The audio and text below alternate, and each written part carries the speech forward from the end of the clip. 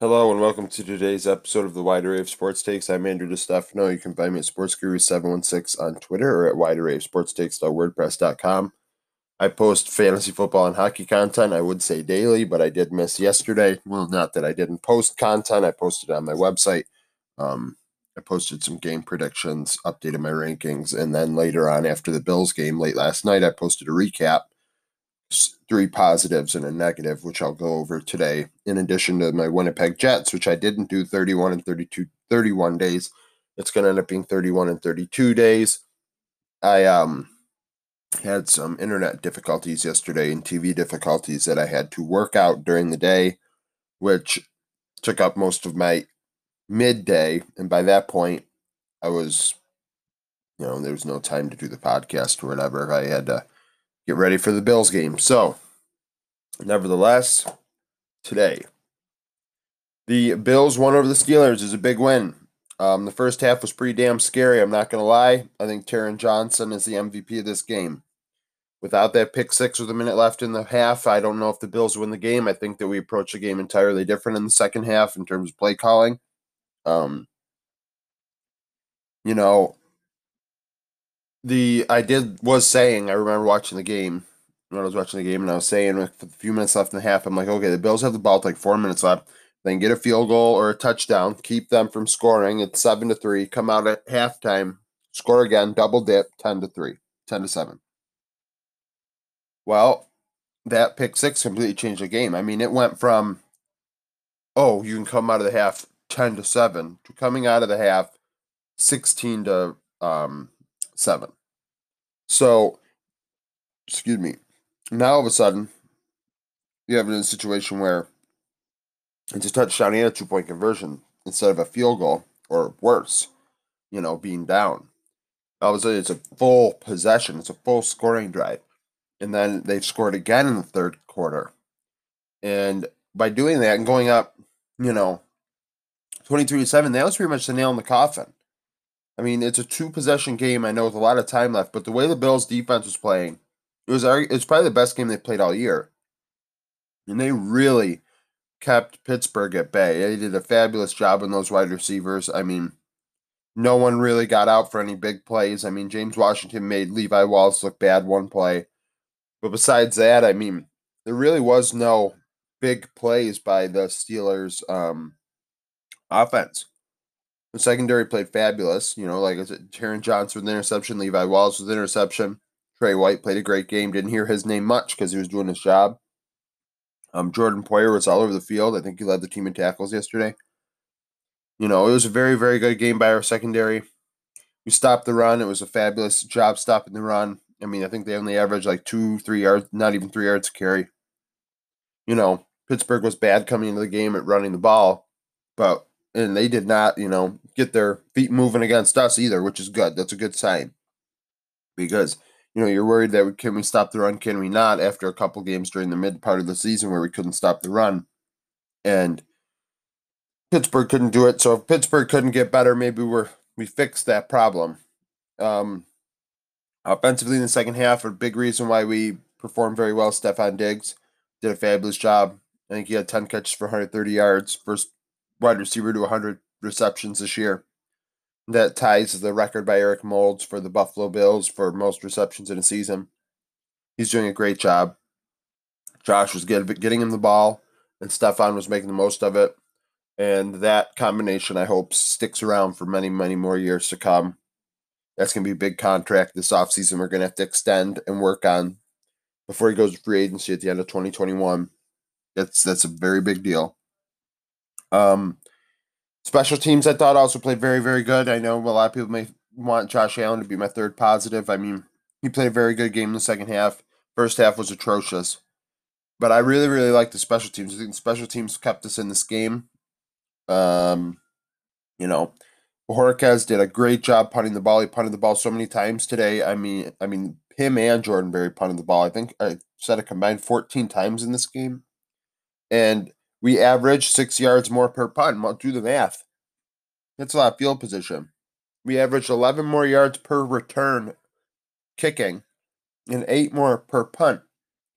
We were literally gaining a first down on almost every special teams exchange in field position, which really played a big role in this game. I mean, this game was very close in the first half. It was literally back and forth punting the ball for the whole first quarter and most of this first half. And by doing that, we had a great we did a you kept ourselves in the game. And our defense did great. I mean, bailed out the offense twice. Dawson Knox fumbling the ball, Josh Allen's interception. I mean, it was a big deal. Other special teams was a big deal. Our first half offense, I think our offense needs some work. We can't play that way against Kansas City if we want to beat them. We got an issue running the football. We didn't run the ball very well.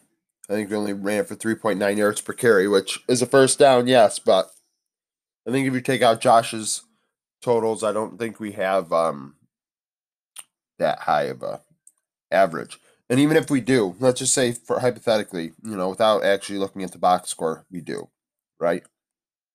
We're not running the ball enough during the game. I think during the first half, if we had established the run like we were able to do in the second half, which made them respect the run, which allowed us to do play action, if we had done that in the first half instead of going in shotgun the whole damn time and screwing up time and time again, we could have developed the offense quicker, in my opinion.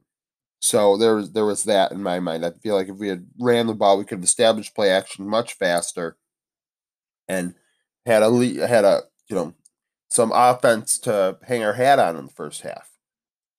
So that's kind of my Bills opinion from yesterday. The Broncos Saturday be a tough game away. After a couple big games the last couple weeks, we need to make sure we focus on Denver. We got Denver, we got New England, and then we got Miami in the last week of the season, which that game might matter, it might not. If it doesn't, I mean, the Bills hopefully bench their guys. I think that there's a lot of situations going on in that game between seeding and the possibility of playing Miami again the week after. I don't really like the idea of playing our best game plan against them in week 17 if there's a chance we can play them the next week. That's just me. Obviously, if the division's on the line and home field advantage between us two is on the line, we should get it. I mean, for second overall, I guess, too. Excuse me. I mean, I guess. I really hope it doesn't come down to that. I think Josh Allen needs a week off. I think Diggs needs a week off. Beasley needs a week off. Edmonds, Milano, the defensive line, Jordan Poyer in the secondary. Everybody on this team needs a week off to recover, to keep pace with Kansas City, because Kansas City is going to get that bye. And they're going to have a week off, and they're going to be refreshed, and they're going to be healthy. And we need to get healthy to match that, because we need a healthy team to beat them. So, now, as part of my 31 and 31, well, now it's 31 and 32, I'm going to cover the Winnipeg Jets. Tomorrow, I will post a final standings projection based on what the divisions are going to look like now. And then, excuse me again, damn. I did say I was going to do the cap numbers, so I'm going to do the contract rankings Tuesday, Wednesday, Thursday, goalies, defense, forwards. And then I do have top 20 lists of center, top 30 lists of wingers, maybe top 25 defensemen or something, top 15 goalies, and then top 25 or 25. And then I also have fantasy rankings that I'm going to put out for hockey, because football's coming to an end soon and hockey's about to start. 56 game schedule, I believe they're saying January 13th, so I got to be ready. League of Legends starts probably a week after that. That'll be a big deal. Hopefully going to do live viewing of that and live tweeting as I go along. And NASCAR starts mid-February, so we're getting into this. Now, the Winnipeg Jets. I have the Winnipeg Jets 8th out of 31 teams. They didn't really add much to this core team, the core of this team. I've got Nate Thompson and Derek Forbort.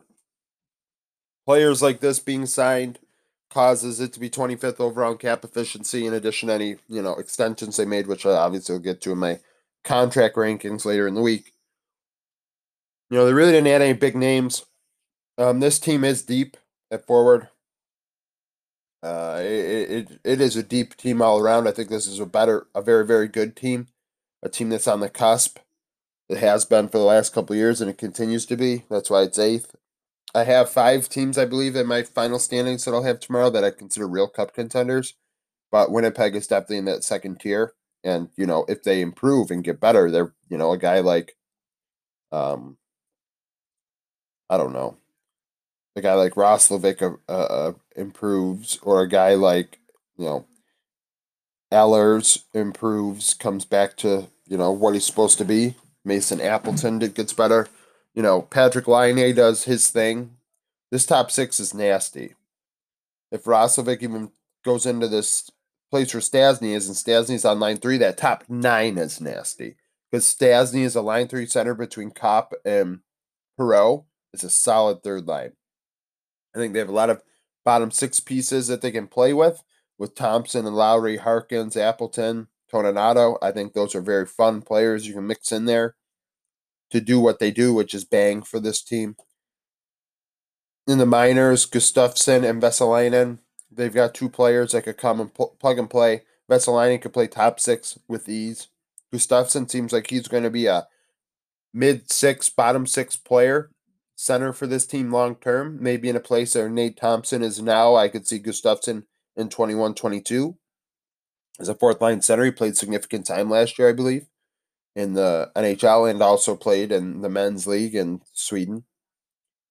Defensively, I like this defense. I think that they've got some nice pieces here. Morrissey's very, very good. Pionk, that trade Trouba for Pionk, that looks like a very good trade, especially at the time, because many thought the Rangers got the better end of that deal, but Pionk is a very good defenseman, very underrated. I think he's an all-around defenseman. Boyu leaves a little bit on the table, but you look at a guy like Hinola. I think he starts this year on the third pair. Right now, he is their third best left defenseman, but I believe that, by the end of the year, he is on this second pair where Boyu is. Boyu's on this third pair, switching with a guy like Lucas Spiza. DeMello's a solid defenseman. Sami Niku is a very good offensive finish defenseman, but hasn't really put it together in his all-around game to play defense at the NHL level. If he can do that, you could see him moving up into this top six possibly, or at least being a first call-up. Derek Forbort, another solid call-up. Like I said, he's a veteran presence that in the minors could come up and play, or if they have a taxi squad where they're going to have extended rosters, a guy like Forbort should be in this lineup because he has experience and he can just plug and play. Lastly, probably the strongest attribute of this team is Connor Hellebuyck.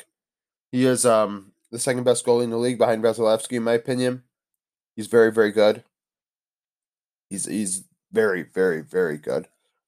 He will carry this team, and in the playoffs, the difference will be their scoring. But this team can win games 4-3 every night. Can win the game 4-2. Can win the game 3-2. Not have to worry about having to score 5 goals a night. They could, but they don't have to worry about it. Brossoit as the second goalie, solid backup. I think this team is very, very good. Like I said, it's a second tier team below the cup contenders, as you'll see tomorrow. 8th overall in the league. I think that they couldn't add much more because of the cap situation, and I don't think they really needed to. Their top 9 is good. Their bottom 6 is fun pieces. They have depth. Their defense looks pretty good.